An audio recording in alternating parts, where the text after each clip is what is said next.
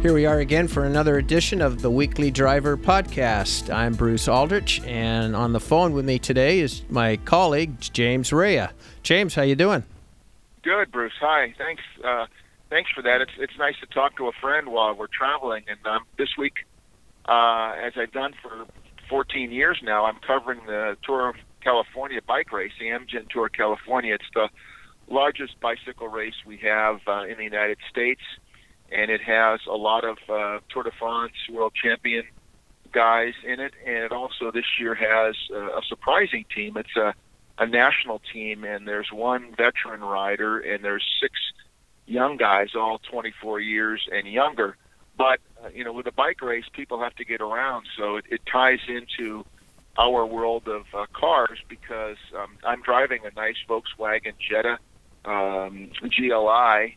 And also there's probably 100 or 200 other vehicles in what they call the caravan that travels with the bike race. We started in Sacramento last Sunday. The race went to South Lake Tahoe. It's progressed a few days, and now I'm just taking a little bit of a break in Soledad on my way to Morro Bay.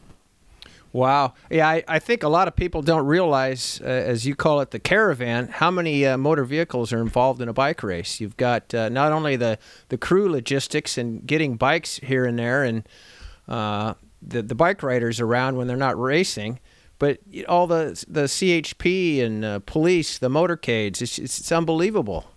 Yeah, it is. Thanks for reminding me of that.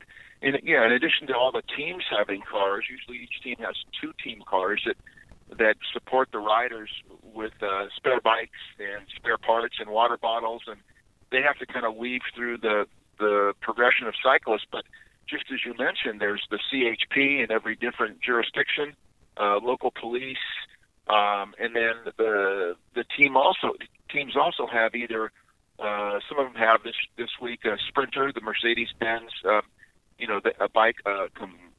Automobile like that. Well, some of them have motorhomes, depending upon maybe they're a big European team. So when you see it going down the road, it's I don't want to say it's a mile of stuff, but it's a long progression of cars and vehicles that are ahead of the riders, and then a long procession of vehicles kind of who mix in with the riders if needed. And then there's a whole bunch of vehicles behind the group, including what's called the broom wagon, which is the traditional last vehicle that has they put brooms behind it. They have fun with it. It cleans up, theoretically it cleans up the back of the road with stuff's been dropped, or mostly it just signifies the end of the race. And you don't want to be caught by the broom truck. No. You don't want to have to jump, whether you're a rider or anybody else who gets in a bad way. You don't want to be relegated to the broom wagon. It does happen from time to time, but it's more tradition, and it's just part of the fun part of bicycle racing that people don't sometimes see. But it's one of the great traditions, like the Lanterne Rouge, the Red Lantern that the last rider gets. These traditions go back more than 100 years in bike racing. Yes, and you've got a VW that you're driving. It's a Jetta GLI, I believe, a 228 horsepower turbo motored Jetta. How does it ride? Oh my gosh! We both been doing reviews for a long time and talked about it on our podcast. But I think you and I are both in agreement that Volkswagen, despite some of its issues in recent years with the diesel, that this car just goes into the big plus area of Volkswagen. A lot of car for the money. It's a $31,000 car with a bunch of extras, and it just scoots along quite well. It's not super fast, but it's got that speed when you need it, the authority to pass cars and to turn on the road, and its maneuverability is quite nice. It's a 4-door with kind of a little bit of sports car leanings, although it's a sedan. I've driven about 600 miles so far in the bike race, a little bit less than 600. And one of the surprising things is that the EPA estimates on this car are 25 in the city and 32 on the highway. When I filled up yesterday, early evening, I noticed that so far on the trip I've averaged 37 miles per gallon. So it's gotten 5 miles more than its highway estimate, and just under 10 miles more than its combined estimate. So that's a big plus. Are you putting premium in it, you cheapskate, or are you putting regular? I put regular in so far. I think the first fill up was premium. You know, when I get the cars from the manufacturer liaison companies. Yeah. But I just used 87, and you know, I've had no problems. We began the race in Sacramento, and I drove up to South Lake Tahoe, and you know, because having a residence part time up in that area in Truckee, that you know, you've got to kind of scoot around some of those mountain roads, and it takes horsepower to go up those babies. It takes horsepower, and you got to be on your game a little bit. And you know, there was some water coming off the side of the mountain a little bit. There's still plenty of snow, and I felt very confident in this car. Sometimes passing a slower vehicle, or just making my way up to about 7,000 feet, I guess. I just felt really good. The car grips the road. It's got one of those flat steering wheels at the bottom, you know, that they're kind of cool to have, and it just shifts through gears just very smoothly. And you know, a big plus for this car, other than the fact that I mentioned it isn't equipped with a navigation system. So I've been using my directional map on my iPhone, which connects quite well to the screen of the car, and the directions are fine, and it's a pretty intuitive system. But it was a little bit of disappointment that there wasn't the navigation system included. But all things considered, major plus on this VW GLI. Huh? Are you indicating that it's manual? No, I'm not. It's a automatic transmission. Okay. The way you're saying you're shifting, I didn't know if you're playing with paddle shifters or a gearbox. It has the paddle shifters, but maybe when we go to Southern California, we get over to Mount Baldy, which is at 10,000 feet.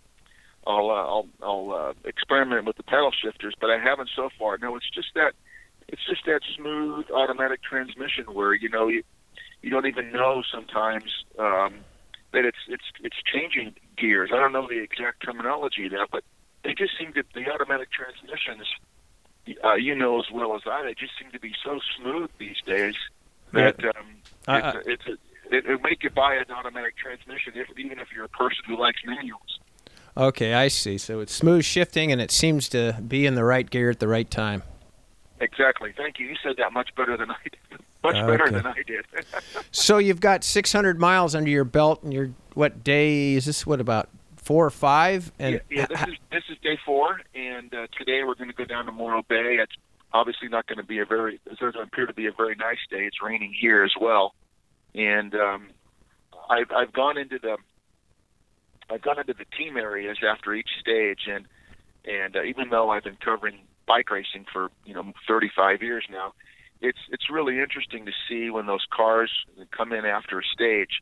There have been a couple accidents, fender benders, scrapes on the road, and to see all the different team cars. For example, this year the new team in the event is a new U.S. national team. What they've done is they've gotten a permission to have 7 riders come from their trade teams, 4 different trade teams, to compete as a national team, and USA Cycling hasn't done that in the race since 2007. So they've got 1 veteran guy and 6 guys 24 and under, and the team negotiated a deal with Volvo. So they have these 2 V60 station wagons that I was talking to the team director. There's 2 team directors, Michael Creed and Michael Sayers, and Sayers is the head team director, and he's a big car guy, and he got in this car and he was telling me, typical Volvo, they're Swedish cars. They're obviously owned by a Chinese company now, but they're still made in Sweden, and he said it's just a beautiful driving car. You're on the mountain roads. The car is heavy, but it's winding its way, and it's wide enough and long enough. They're carrying all the team bikes, so it isn't like sometimes the teams get smaller cars where the bikes kind of look awkward on the top of the car. This is just surprisingly large wagon, and yet it's slick and it's going really well through the mountains. So they've got this nice new deal with Volvo to help the national team. Oh, that sounds like a great deal. Yeah, Volvos are very distinctive inside. You know, they don't look like the German cars or Japanese or American. They got their own look, and they are a great look. They are a nice driving car. But so these S60s were like 4 or 5 bikes on each one. Yeah, I think if I said S, I meant V. So it's the V. V60. Oh, okay. Yeah, the V is in victory, and they've got 4 or 5 extra bikes, and in the back, they're just stockpiled with supplies for the team. Food that they give in their feed bags when they get to the feed zones, bunch of extra water bottles, some extra wheels, whatever they might need, mechanics tools, you name it, they've got it in those cars, and they pretty much have to be a bike shop on the road if need be. Like the other day, up to Lake Tahoe, one of the guys in the race who I had never met before, his name is Travis McCabe, and he finished second to Peter Sagan in stage 1, and then going up to South Lake Tahoe, he was in the first group, not the breakaway, but the first group, and then he flatted with about a couple of miles to go, and the team car kind of shot by him because the finish was pretty chaotic, but he was able to get a new bike and caught up to the group and finished without losing too much time. But it took him, quite a bit of energy to get back up to that group. So the race cars, the team cars, could be prepared for almost anything, but there could be a situation where they have to scoot around 15 guys, or a police car's coming by, or there's a cyclist in the road.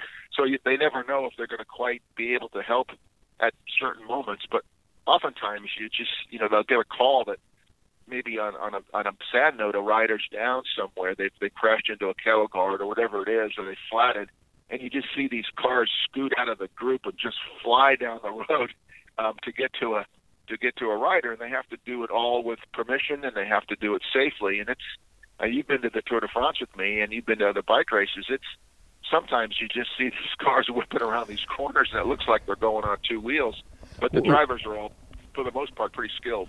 Well, I don't know how skilled they are, but you're right. It looks like chaos. Those team cars got to be the most dangerous things out there on the course. Yeah, it's pretty. They've sometimes in pretty drastic situations.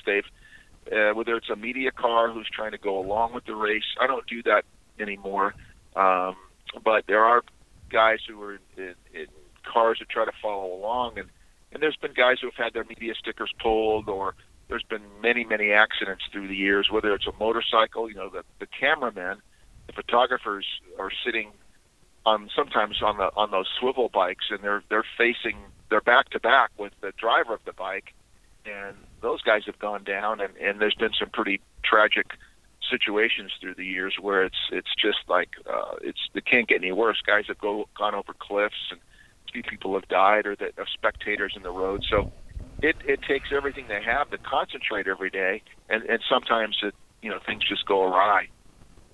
Yeah, I know. I like the candy sponsors who throw out candy as they're driving by at 25, 30 miles an hour. Candy goes all over the road, and then guess what? There's another, maybe a police car or whatever right behind, and it's sometimes tragic results from that. Yeah, we used to call that the caravan of crap, because they would throw these what they call trinkets, whether it's candy or some sponsor's little toy or whatever it might be. Sometimes it used to be just paper, and it would get everywhere, and it could get on somebody's windshield, or somebody would jump at the last second from the spectators to get something that's worth a nickel and put their life at risk. But it is to me it's really ironic. I don't even know if ironic. It's quite a dichotomy to see people in these guys who are the best endurance athletes in the world putting in all this effort on their bike, and they're all perfectly fit, and they're all doing great, and yet we have to rely on cars to get from start to finish. In the old days, I could go on here a bit, but the press that was covering the Tour de France way back in the day would ride their bikes. And they had to be pretty fit. You had to be pretty fit to be a journalist. But they wouldn't do every stage, and maybe they'd go on train transfers. But sometimes they'd ride their bikes and try to cover the event as best they could. Now the press is a little older and a little heavier around the waist, and they're sitting there eating free food at the finish line when the riders come in. Is that right? Are you telling me a personal giving me a personal dig there? It happens to be absolutely true, but I did talk to a guy. There's a guy here from one of the cycling magazines.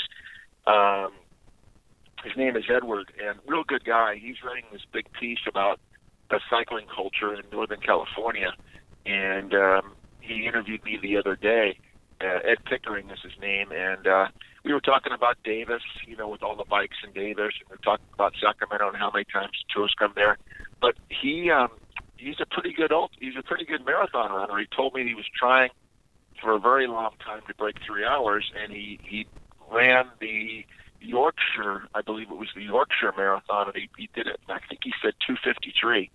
So he looks pretty good. He's younger than us old guys, but I thought, man, that's good. He says, well, yeah, now that I broke 3, now I want to break 2:50. So there are people in the media of cycling who, ride their bikes. There are people who run, but there's a fair share of us who maybe used to do that and kind of maybe only do it a few times a week.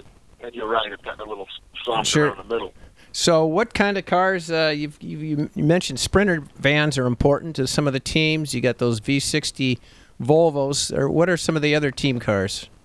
Well, the race sponsor is Lexus, so I do a lot of Lexus SUVs, some sedans, and they have VIP stickers on them. They have let's see, there's one sticker that's kind of funny. It says something like important staff, or there's a funny sticker like important staff as opposed to the unimportant staff. Right. That says here at the bike race. So the team directors, the commissaires of the race, Lexus has provided those vehicles, the last several years at least as the race sponsor. And individual teams. There was a team a few years ago that swung a deal with Porsche and had panoramas at the race. Panamera? That was pretty. Panamera. What did I said Panamera. Panamera. Uh-huh. And that was just a 1-year deal. But the sponsors of the teams, the marketing department goes out and tries to find these sponsors. So, 1 year you might see, like this year, you might see Volvo, which is great, and then next year or maybe this year, you might see Subaru, or you might see of all things Cadillac or Ford. If they swing a deal, then that company gets on TV, lots of exposure, and I don't know any of the particulars of how it works financially, but it's pretty good because the race has network television, and the cars get some good TV exposure, and they might do some community outreach. They might take a cyclist or two to a school in one of the team cars. So sure, on some level, it must work for the manufacturers to sponsor events. And maybe they'll do it for a season and other races. Maybe they'll only do it for big races. I'm not quite sure about how it works for all the different teams. The Weekly Driver podcast gets support from AmericanTrucks.com. Visit www.americantrucks.com. 200 to 300 in the caravan? Yeah, with all the police jurisdictions, and you check into a hotel, and if you're staying at the same place where the CHP or the local guys are staying, you see all the motorcycles lined up side by side in front of a hotel. Sure. And then I forgot there's they have to have these rental companies that like U-Haul and others that break down the stages, break down the equipment at the finish, provide all other kinds of auxiliary stuff during the race. So you pull into a hotel and there might be all the team vehicles, maybe 10 or so different U-Haul type trucks that have to go. They go in the middle of the night. Whenever those guys go, they go at a different time than the race goes because they have to be there early and they break down late. So yeah. you can leave us. Each city, it's like setting up the circus, Yeah, and sometimes it's a funny thing. You'll look to see how do I get from point A to point B, and it says turn left on Main Street, and you go down Main Street. Main Street's blocked off because there's 20 U-Haul trucks in the middle of the street. The guy will direct you some other way. So sometimes you can't even leave a town the way you want to leave it because they're still breaking down a race, which of course they have to do, and they have a right to be there and everything. But then you just have to say, well, I'll find another way, and I'll go 3 blocks over this way and 4 blocks over this way, and I'll find my way, which I've gotten used to over the years. But sometimes there's a backup of traffic, and people who live in a certain city sometimes don't. Everybody seems to like that the race is in town, but sometimes there's some older people or some younger people who don't understand that, once a year they're going to have a bike race, and they're not very happy because they can't get to Starbucks or they can't get to the grocery store for a few hours. And sometimes you see a few little race tempers, but the police take care of that. They come straight. I remember at one point you were considering using a fully electric vehicle to run the tour route. Do you, as you're halfway through, do you think that would be feasible yet? I think so. I did that hydrogen car last year at the Truck California. I had the Honda. What was it? Clarity? Honda Clarity. Thank you. I'm a little foggy this morning, but I had the Clarity, and I loved it. I loved going in the HOV lane when you could. I loved kind of mapping out. You had to be kind of diligent mapping out where the stations were located, and of course, I got very specific instructions from Honda, and the engineer was great. And of course, I ran out of hydrogen. I didn't take his advice one day, and as it turned out, it was part of the experience. Honda has a program where if you do run out, they'll come get you and they'll tow you to the next hydrogen station. And I experienced that. I had to wait a few hours. But if I could, I would have liked, and maybe next year or some other bike race, I would like that experience of taking a fully electric car. As you know, I had the Nissan Leaf extended range. What was that? Maybe about a month ago, and I just thought that car was the real deal with all the extras, all the incentives there are with that car. It seems like quite a reasonable car for the money once you start getting the rebates from various municipalities, and you get some rebate from the federal government. You get one from the state of California, so it's quite a deal. But yeah, that's a good point. I would love to negotiate that and write about it every day. Where I recharged, how it went. Is it feasible that the average person could be won over by an electric car? Because as you know, the sales of the cars, while everybody likes to talk about them, it's still a pretty low number of how it's influenced the industry. Well, we were really impressed with that new extended range Leaf.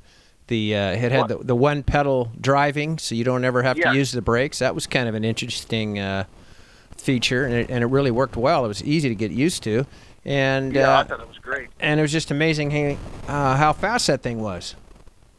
Wasn't that something, Bruce? It was. I think it was like 5 seconds, right? 5.1 seconds from 0 to 60, something like that. And boy, it was comfortable. The Leaf is comfortable. It looks kind of small, but it's like other cars. They have these engineers who make the interiors somehow bigger than they seem to be from the outside. Yes, and the car looks decent now. Finally, too. You don't look like you're driving in some kind of a science experiment. It looks like a they're not, traditional car. They're not moon vehicles. Remember those early? No. That's what I call them, moon vehicles. No, it looks pretty sharp, and a lot of people commented on that car. A lot of people have commented on the car that I have this week, the Jetta. It has a nice look to it. The design is nice. It has that the exact color of it's pretty cool. It's called pure gray, and it looks like that kind of those flat finishes that you see sometimes on cars that look pretty cool. So it's turned a couple of heads on the road. I have been in a couple of tight spots, where you're on a freeway entrance and you see an 18-wheeler coming, and you think, well, I could slow down and get behind this 18-wheeler, or I could, punch it a little bit. And I've done that a few times, and it's like, oh boy, that was fun. I could, with the turbocharger, there's very little lag, and you can punch it pretty good and get ahead of people. Sometimes I'm more hesitant as a driver as I get older, but this trip I've taken a couple of, not that it was unsafe, but I've been more aggressive than I sometimes am when I'm driving. Well, when in doubt, put the throttle down. That's right. Well, going back to the Volvos, they did have one of the Volvos got in a little bit of an accident the other day. There was no injuries. It was minor. They scraped something, or a vehicle hit. I'm not sure of the circumstances, but despite it getting in an accident, it showed that those cars weigh a ton in a good way. They're very solid, and the car's fine, and everybody else who was in the car is fine, and the other people in the other vehicle were fine. But that's bike racing. If you come through a bike race in a vehicle and it hasn't been scraped or been in some other situation that was a little bit gnarly, consider yourself fortunate, because they have to go on mountain roads. You're at high speed. Sometimes you're at slow speed. You're darting in and out of bicycles, and it can be a little precarious sometimes. Sure, no doubt. So what do you expect is going to happen in the next 3-4 days on the tour? Are you going to scrape your GLI up? No, I'm going to be safe, and I'm going to be a 64-year-old driver and do the right thing. And I'm not going to. I don't follow the race like I used to. I don't get in the mix with the cyclists. They have very good television coverage, closed circuit, and then it's on NBC. So they have this thing called the Tour Tracker, which gives you more information than you could ever get if you follow the riders. And then the NBC telecast is on. I think it's for the last 2 or 3 hours of each stage on MSNBC, and then NBC on the weekends. So I don't get in the mix of the caravan anymore, just because I've done it, and it's great, but I don't have to do it anymore. The race itself, we're going into Southern California. We're on Monterey Peninsula today, over to Morro Bay, and then we venture on down, and there's the mother stage, the Queen stage, which is to Mount Baldy. And that's a pretty famous ride that people know about, and the last climb is pretty much like a major Tour de France climb into the Alps or the Pyrenees. It's an infamous climb. So the guys who are toward the top of the standings, when they get there, will likely be the same guys who will be at the top of the stand. There'll be no surprises. It'll be a battle of the guys who are going to win the overall bike race. Some of the surprises, Mark Cavendish is a guy from Great Britain who's been around forever, 150 or so victories in his career, and he's been at the back of the pack. He announced that he was completely healthy from his Epstein-Barr circumstances, but it doesn't appear that way. He's been way at the back with a teammate. Bernard Eisel has fallen back to try to help him get through some of the mountains we've had so far. Peter Sagan, won the stage to Sacramento, but he's kind of fallen back in the general classification as a guy who's, he's not here on vacation per se. He's riding his bike real hard, but he hasn't made it a priority to win the race like he did a few years ago.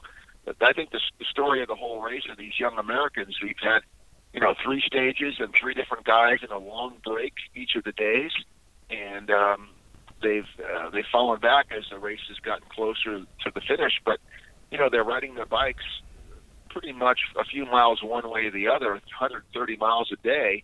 And I went to the team area after stage yesterday and then stage before, and there was a couple of guys leaning back in their chairs, and one of the young guys, 21 years old, looked at the other and said, "I've never done that before." Wow, Here they are that's in the crazy. pro race, and they're pretty wiped out. But one thing as I get older, I've really appreciated is you go up to these guys, and they don't know me from anybody, and I introduce myself, and they're poised, they're well spoken, they don't speak in cliches like some of the athletes do in mainstream sports. They're happy to meet you, at least it appears that way, and they have something to say. They're young guys, with the exception of Travis McCabe, who's been around for quite a while.